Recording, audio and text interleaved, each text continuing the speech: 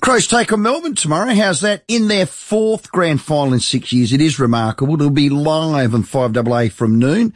David Wildy and my next guest, well, a pioneer of women's sport, including AFL, the great Jenny Williams. Jen, welcome.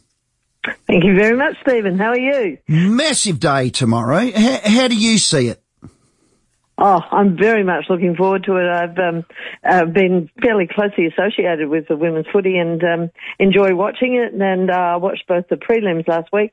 So when someone rang me up and said, would you like to be involved in covering the game, it's, an amazing opportunity and looking forward to it because, quite honestly, I think the Crows are huge favourites for tomorrow. Yeah. What are their strengths? They're clearly mentally strong. They're very, very well coached and prepared. They look like they're connected. Jen, just give us a bit of the inside of that.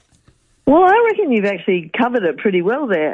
Doc is, having seen him, coaching, he prepares the team really well where he gets them excited, but not overexcited about the game. He makes sure that they have flair, they're allowed to play with a certain amount of structure, but also, play to their strengths.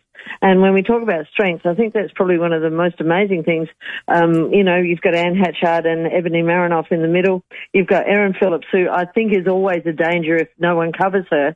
And then you've got people like Sarah Allen down the back. And I even forgot to mention Chelsea Randall. So not only that, you've got the number of games that they've put together in these women, and all of a sudden you've got a club that I think is one of the biggest strengths, and they're wonderful to watch. So it's going to be a good game against Melbourne, who also have had a great year. Yeah, they still try to plug.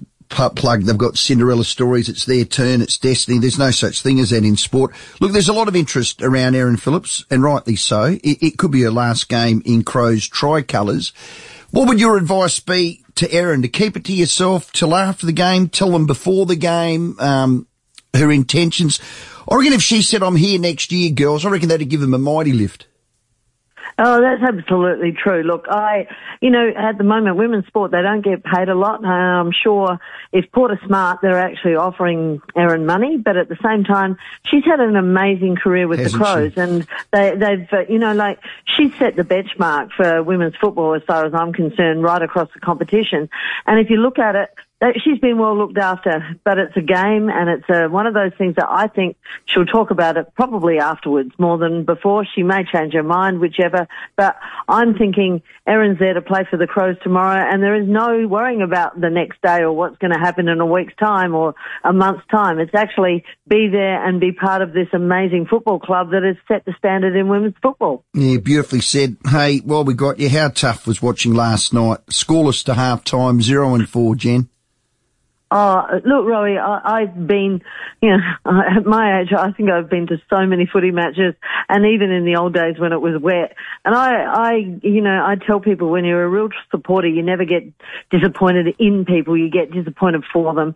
And I was just looking and, the effort I thought put in the first quarter, I was there, and it was an outstanding effort, and the game was close, but it's actually hard to compete sometimes with what I thought was better talent with Melbourne. They've got talent to burn, and Porter actually trying to plug some holes at the moment.